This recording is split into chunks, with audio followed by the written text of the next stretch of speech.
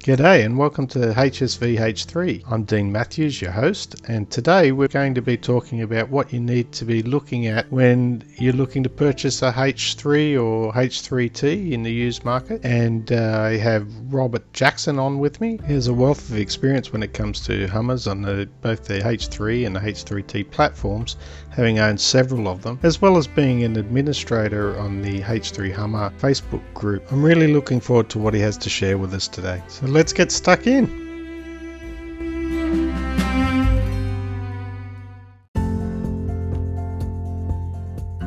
I'm Rob Jackson, and I've been 4-buying for a good long part of my life.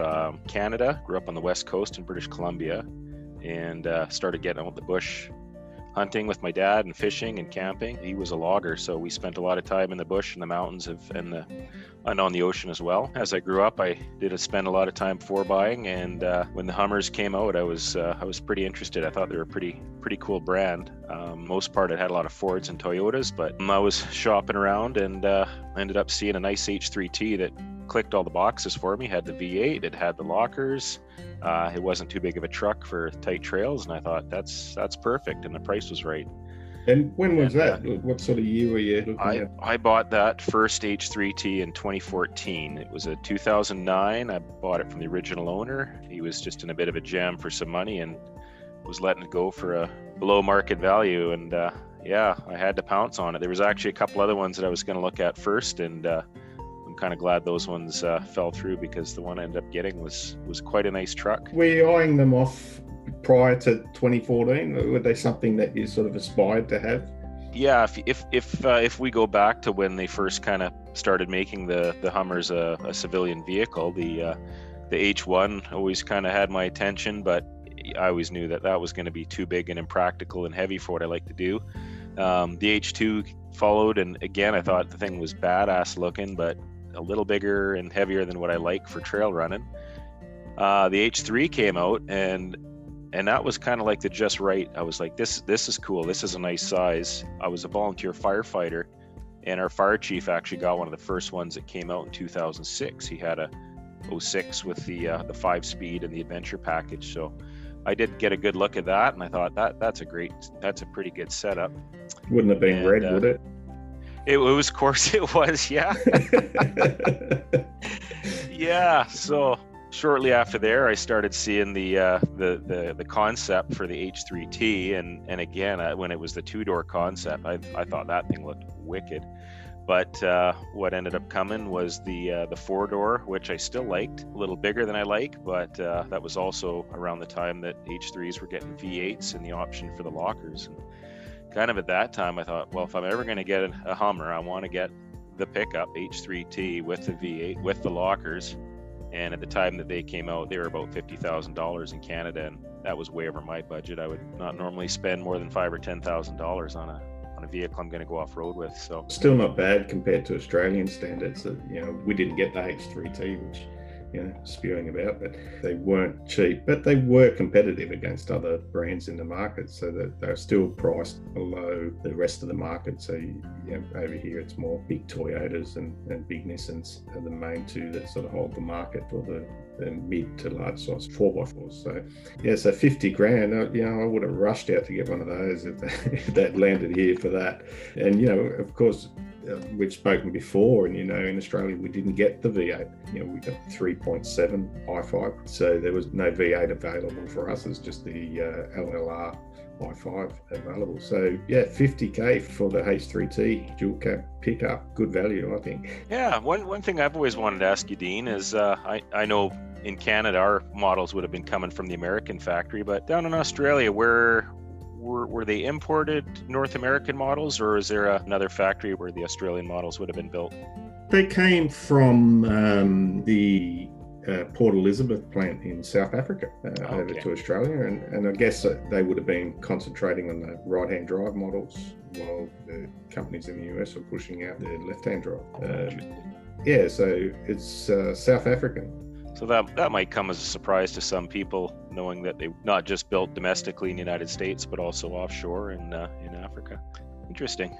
Yeah, so from what I see, I suppose if we talk about the history of Hummer, a lot of people assume that the first Hummers and the last H3s, H3Ts, were designed and built by the same players. As actually the original was AM General, and as you know, General Motors is who produced the Hummers, and I think they started not here but in the US. I think it was 2005. Well, I think the H2s might even have gone back to 2003, I believe. 05 was when the H3s, they first started coming off the factory production line in 2005 as a 2006 model.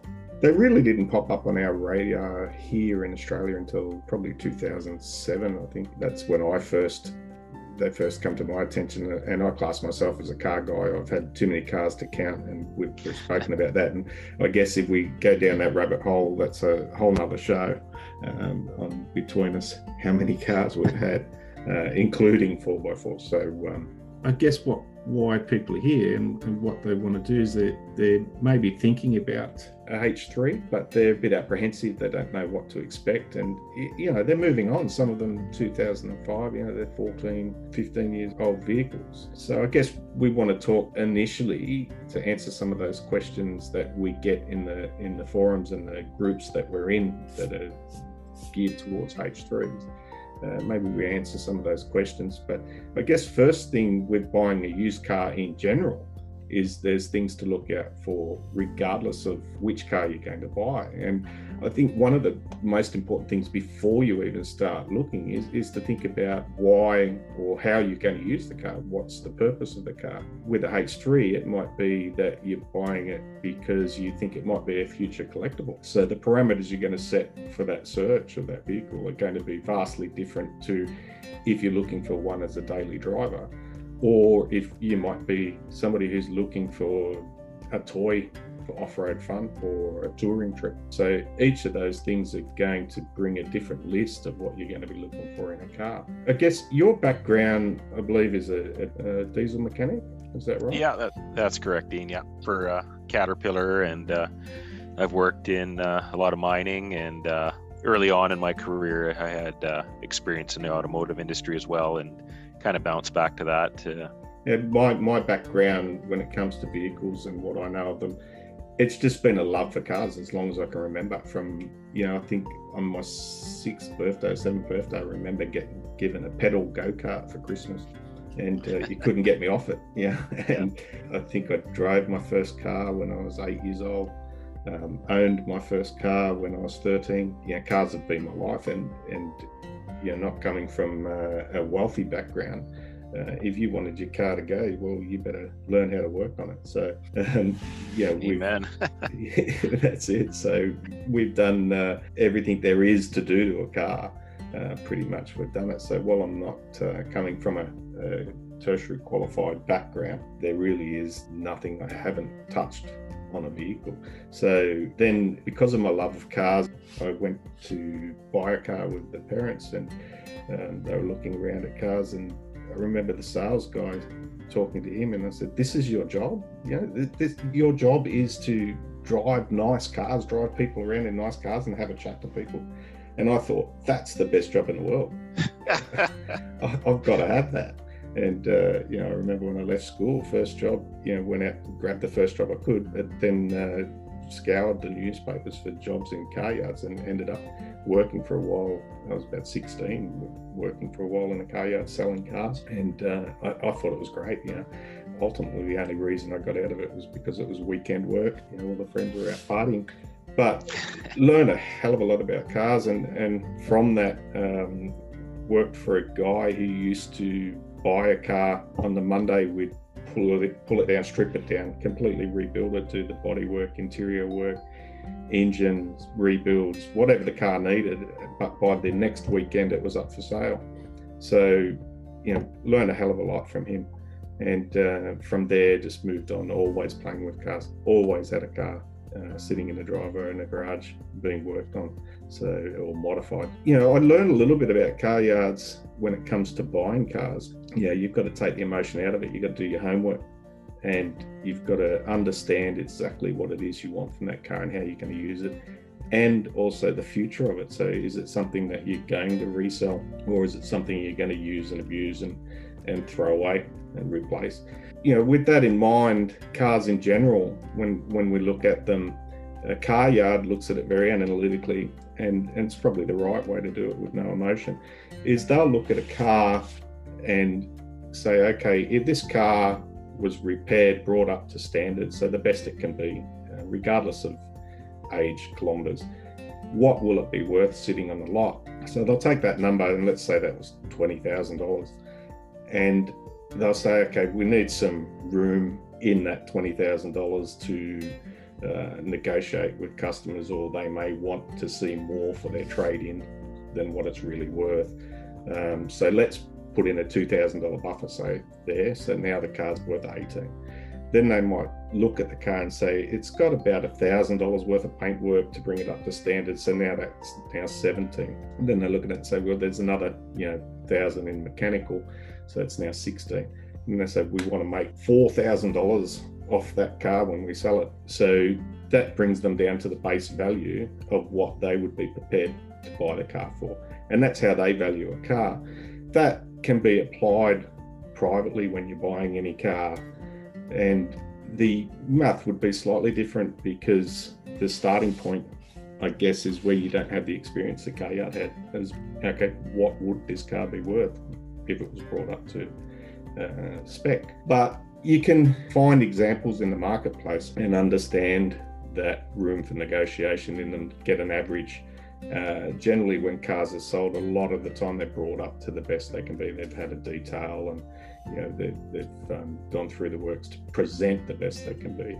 You get an idea on the market in your area, and of course that's going to be different in every area. So from the mechanical side and the general side of things, Robert, what would you be looking for in a vehicle when you go out and see it? Yeah, well, actually, the way you describe it, Dean, is exactly what I do when I purchase a vehicle. I kind of look at what a vehicle with that kind of mileage and that make and that condition, that age on it, what's the good average or high-end price of that vehicle going to be?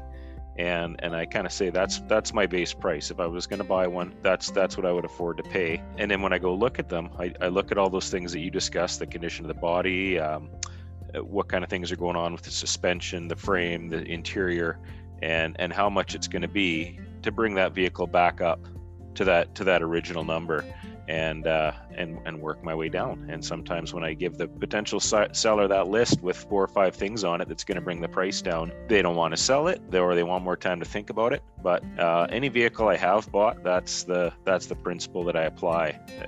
At the end of the day, they say that a good negotiation is the deal where neither party is happy. And so sometimes, even if I do bring it down to a point where I say, this is what it's going to cost for me to buy your car, fix it up, and bring it up to this dollar level, they still don't want to come down that far. So maybe we meet somewhere a little bit in the middle, but most of the time a lot closer to my number. So again, bought one for my wife a couple weeks ago. Well, she bought it. I helped her negotiate. And at the end of the deal, yeah, I'd offered the guy $2,000 less. He wanted me to come up $500 more. And I said, you know what, that's how negotiations work, and we made the deal. I think we were going to touch on the topic of what kind of things we're looking at on Hummers and H3s. The age they're getting at now, a lot of these problems are presenting themselves or will. There are a lot of things, knowing what I've known over the few years. Some of the ones that I would say are common things, I've owned 3 of these now, 2 H3Ts and 1 wagon. All 3 of them have needed front diff bushings. Yeah, that's very common problem. Very common. And all something you've left alone causes further damage, as I've found out. So yeah, absolutely. Did it crack your diff housing as well when you let yours go? It didn't crack the diff housing, but definitely wore the ring and pinion, because once that rubber's gone, the aluminium cases especially flex, and they cause what's called walking, so the gears walk against each other, and it causes premature wear. So basically I had oil spewing out of the diff and roaring sound, but it was a combination of that, and I'd had a flat tire, and the spare was the standard size tire, and I had 35s on the car at the time. So I was running 2 different size tires, so I didn't like that as well. That didn't help. Yeah, that works the side gears out pretty good, doesn't it? Yeah, it really does, and quickly. People will be surprised. how quickly. So yeah, on that, I guess, lesson learned, matching size spare is important. Don't skimp out on that spare tire on the back when you change your tires. Absolutely. Make sure it's the same size, because it's going to give you a hell of a problem if it's not. The diff bushing is really a common one, and I think in the used market, with the kilometres on most of them, it's something that is ignored, and something you could probably find in a high percentage of used vehicles when you're looking for it. So something really to look for specifically to Hummer when you're buying a used Hummer. And what's your thoughts on mileage versus condition? So if you've got a low mileage car and a high mileage car, are you scared away from the high mileage car? It comes down to price again. If the high mileage price or the high mileage vehicle is priced accordingly, I'm going to give it more scrutiny when I look at it, and I'm going to do my homework on it, and I'm going to look at what's been changed, things like that. I mean, if it's high mileage and it hasn't had a lot of work done on it, the owner's been lucky, but those things are going to catch up sooner or later. For sure. So you'd want to see a bit of history on a high mileage car in regards to maintenance. Yeah. Well, you're always going to have that concern. If the big ticket item, things like the engine and the transmission, haven't been dealt with, and you're that high in mileage, you gotta be on your toes about it. Having said that, I mean, some of the H3s that I've seen around here, more so with the Alphas, because I think the 5.3 is a very reliable V8 engine. I've seen those things up over 400,000 kilometers on them, still running good on original drivetrain. There's a guy that lives close to me. I've done a little bit of work on his truck, and he was going on long trips for work, driving to sing all over the western part of Canada. And when he sold his, he was 450,000 kilometers on it, which that's getting up there. And I guess what people need to understand with the H3 platform is that it's not a total unknown. It's not like you're looking at a low volume European car that was designed from the ground up. A lot of the components have been around for a long time, especially in the drivetrain side of things. So I think a lot of them are proven. The i5 particularly is not just in the H3 Hummer. There's examples of that, right throughout the GM lineup. Not so much here in Australia. I'm not sure there in Canada. You get a lot more US models. Maybe you could fill us in a little bit about the three motors. So the initial i5 3.5, the 3.7, and the 5.3. What they're similar to, and a little bit more history on that. Yeah. Well, my experience with the Atlas line of engines is what they called that i5, the 4 cylinders, and the inline 6 cylinders that GM used. The i5 that was in the Hummers were also used in the Colorados and Canyons, and their run, I believe, was in the beginning with the Colorados and Canyons. I think it was around 2003 or 2004 when they started making those. They ran them up until when they redesigned the Colorado and Canyon, which I think was around 2014. So they had about a 10-year run. For GM, that's not a huge long run. They've some of their other engines, the V8 family, the LSs going back to small blocks, have been around for 50, 60 years, but obviously changing along the way. It was my experience with it was that I didn't really feel it was a very robust engine. It was I think GM could have made a better choice in those engines. Having said that, they do have a reasonable benchmark life, but mine was just fine until I put a turbo on it. Yeah, that's another story, isn't it? That sort of ends them very quickly, let me tell you. But a whole lot of fun before the bang. So yeah. So we don't have a lot of i5 engines here, and I didn't know a whole lot about them. I know a lot about the 3.7 because it's what I had, and I did a lot of work on it. But in other vehicles that here we don't really see them. I think I heard once that GM had a six-cylinder that the i5 was derived off, and they sort of lopped off a cylinder. Is that correct, or is it a build? They had a 4, 5, and 6 cylinders. 6-cylinder engine was used in the Trailblazer, the Chevy Trailblazer, which was a mid-size SUV, a little bit similar in size to the H3. A little more luxurious. I shouldn't say that. I would say more of a road biased vehicle than that. Yeah. And there was the GMC Envoy was the GMC and Chevy always kind of had a vehicle that they shared between the two with differences in grille and some cosmetics. But they were using those. I don't know if the 6-cylinder had to use the counter shaft or the counterbalance shaft that the i5 had, but my concern from day one when I first heard that they had a 5-cylinder they were going to use was right away in my head. I'm like, well, that's an unbalanced engine. That's, things have to be done to do that, or it's going to affect the durability of it. And that's what was used was a counterbalance shaft in there. I had the same thoughts with it, and I was quite surprised.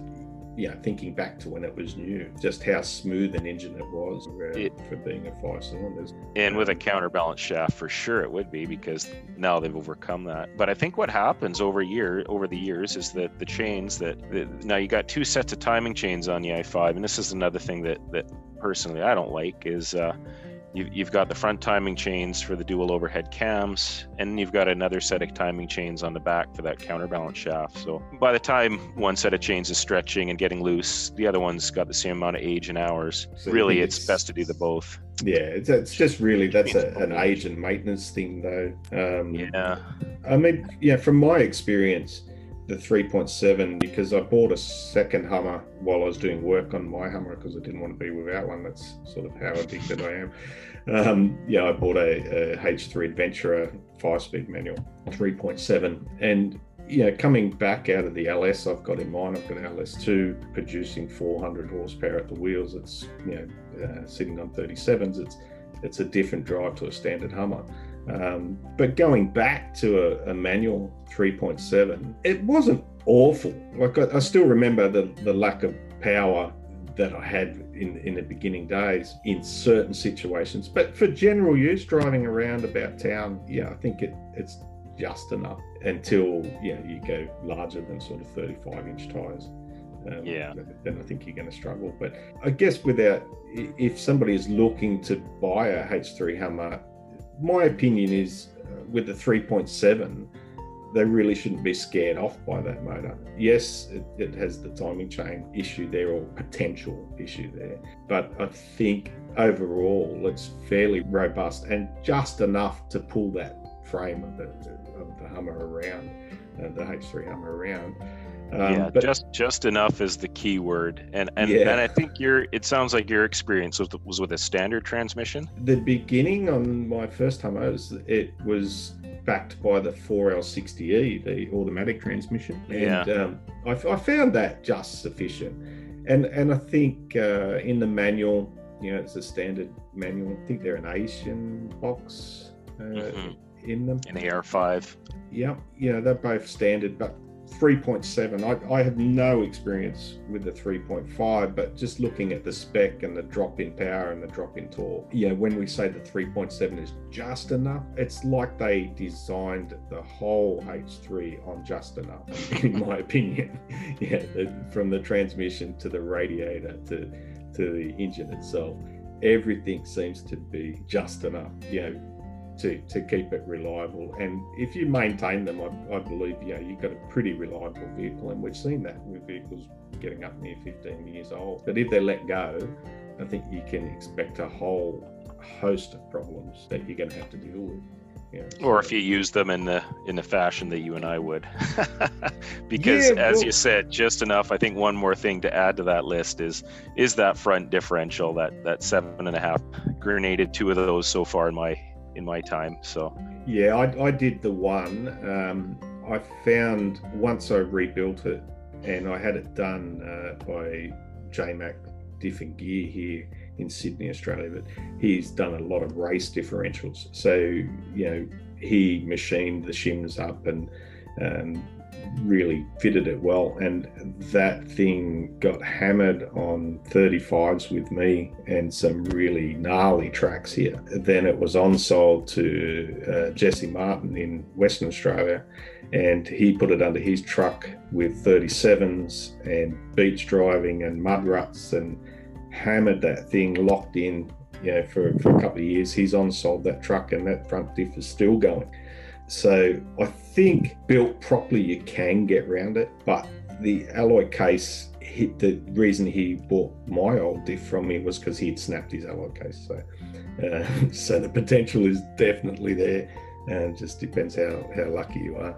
I think the Hummer corrected that in 2009, I believe. You got the cast iron front diff case. Yeah, when they came out with the Alpha, they upgraded the case to a cast iron. So from 08, 09, and 10, if you had an Alpha or if you had the Adventure package in the i5, you got the cast iron case. So anybody out there that's listening to this right now, if you got an 06 or an 07 or you want to add that front locker to the front of yours, search out one of those 09 might be hard to find. They're a unicorn. I was lucky. I happened to find one and dropped it into my 07, and after I tore up that aluminum one, and so I got the benefit of the cast iron housing and the locker. It was that felt a little bit like winning the lottery, and I've had a few of those moments in my Hummer years. But yeah, that was a nice upgrade. It was and it was a reasonable price too, and it was close by. So once in a while you get lucky. some junkyard scavenging, that's what it takes. You phone around and you ask some guys, and what do you got, and the thing is, there's not enough guys out there looking for these things, or at least in my area. So they tend to just sit at these junkyards, and there's just not a huge demand for them. Now, things like mirrors and doors and headlights and those little plastic caps on the hood, the wreckers tell me those are the first things that go off of these things. But to start going and trying to pick apart and find a locker that's a little bit rare, or the 4-to-1 transfer case, or even, there was one at the wrecker down the road from me a few months ago, and I knew it had the E-locker rear end in it, and one day I go down there and it's sitting in the crusher pile with the diff still in, and I begged and pleaded these guys to pull it out of the pile and let me just pull the diff out of it. I'd give them $300, and they just said it's too late, it's in there, and they didn't care. And there went a tear rolled down your cheek, and you waved goodbye to it. Kinda, yeah. I already had one. I didn't need it, but I thought, I know enough people out here. I'm kind of just in the early stages of doing an axle swap in mine, and I thought, well, if I had that diff here, that could be the one I'm building up and getting ready for the spring over while I leave everything else in the truck and do that. Or it would have been a shame to see it go. But I guess, look, you and I could talk Hummers all day, and we've got a little bit to get through here on, I guess, what people need to look out for. I know from our Facebook groups that we get a lot of confusion on the different models. So I just wanted to quickly run through how to identify the different models. We know that, or a lot of people will be aware that there's sort of 2005 to 2010 run, and you had, I can talk here in Australia, and I think the US, that is similar with more options, but we had basically just the H3, no H3T, and they came at a base model, which was a manual, cloth trim, no sunroof, and no chrome, so that the chrome was blacked out, and that was the base model. Then you had the off-road version, which was the Adventure, and the difference that come over the base model is that you got your rear diff lock, you got the 33-inch tires. Basically that package was more towards an off-road version. The transfer case was changed to from around 2.7 to 4.1 transfer case with that Adventure package. Then you had the luxury package, which was your full leather, all your chrome, your sunroof. And you could here, I don't know if it's the same around the world, but I guess it would be, you could buy a H3 luxury with an Adventure package, so that you got that transfer case upgrade, the larger diameter tires from factory. Then on top of that, I guess you guys had some extra models, so maybe you can run us through that. Yeah, and just to add, at least in the North American market, and from what I believe is actually all of the Adventure models in the H3s did also include the luxury package. You wouldn't find the adventure package with a cloth interior other than on the H3Ts. They were a little bit they were the only ones where you could get the lot. Yeah, they were the only ones that had the cloth interior and the lockers. So I think if you look around and you see the diff locks, you're going to find it's always got the leather seats, at least in the North American market, because maybe some of the ones from the South African factory did have some small differences like that. Some of the other models we got in North America, as you touched on, was the Alpha. The Alpha with the V8. Yeah. And now I think in Europe they had a V8 model. They didn't call it the Alpha, but it looks very well similar in terms of the engine, but they didn't have the Alpha badging. They just have a V8 badge that's on them. Championship Edition was another one in North America, and it would have been similar to an Alpha off-road. They were to signify, it was after they had put the H3. I think Robbie Gordon was running one in the Baja. Now I don't think he was running the stock one. He had the modified trophy truck version that he kind of looked like one. Eighth outright, I think. Eighth placing. Yeah, but I believe they did run an H3 in the stock class down there too, and so they kind of did it to signify that. So they were, I believe they only came in gray, but I could be wrong on that. They had the V8, they had the lockers front and rear, red highlighted brake calipers, and the cloth interior. So that was another one where you could get the adventure package, but not leather. Was that the one also, the silver and the bonnet is blacked out through the center? Yeah, the what's blacked out? I guess you call it the hood. Oh. The hood's blacked out through the center of the hood. I think they're gray, other than just that black vent that we all have. Okay. But that one's always kind of been a special one. I like that, partly because I like going to Baja. It's a nice trip to go to. Even though I'm in Canada, it's a good drive. So yeah, I kind of have a little bit of respect for that. I'm jealous. I go down there with a friend of mine who's an Australian guy too, and so I can understand how you. Anyway, back to the other models. Yeah, the H3T, the Alphas, the Adventure. There is some versions called the Tactical. I think the real distinguishing feature about them is they came in several colors, but they had the 7-spoke wheels, which I quite like.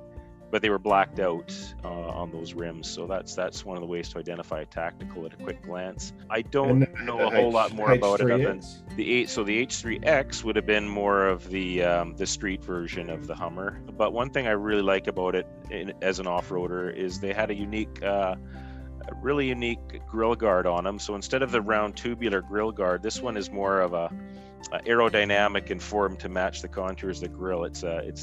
It's quite distinct when you see it, but so this is the Tactical, or the this is on the H3X. H3X, okay. So the H3X package would have come with 18-inch rims. They've got their own unique rims. Not a fan of those ones. They just don't look nice to me. They look like a pie. But the grill guard makes up for it. I think that looks beautiful, and they got the color matched grill as well. That's another telltale of the H3X, which I think that always looks really good on a truck. The spare tire has a hard plastic case on the H3Xs, and they're fairly common. I see those around quite a bit. I don't believe you could get an H3X with the Adventure package, but I do. There does seem to be some H3Xs that you could get the V8 Alpha package in them too. So some of the packages can be combined, and some of them are kind of unto themselves. So great stuff. So there's a few to choose, but all of them, depending on what your use is going to be for, they're all a great starting point, in my opinion anyway. Ultimately, I'm a V8 guy. I've had a lot of V8s. So if there's a V8 option, you can bet you I'm taking it, or I'm making it. Yeah, if it's not available, I'm making it. So that's a great description, and thank you for that, Robert, on the different models. I've certainly learned a little bit there.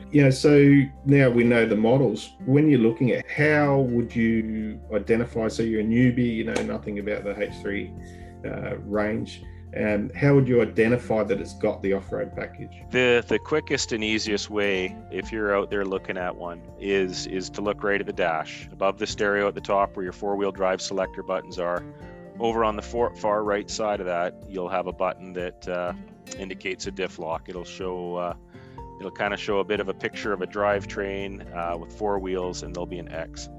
So if you've got an 06 or an 07 or an 08 adventure package, it'll have the rear locker. And if you're looking at a 2009 or 2010, you'll have the rear locker and the front locker, which that's a real nice extra feature, having that front one if you can find one.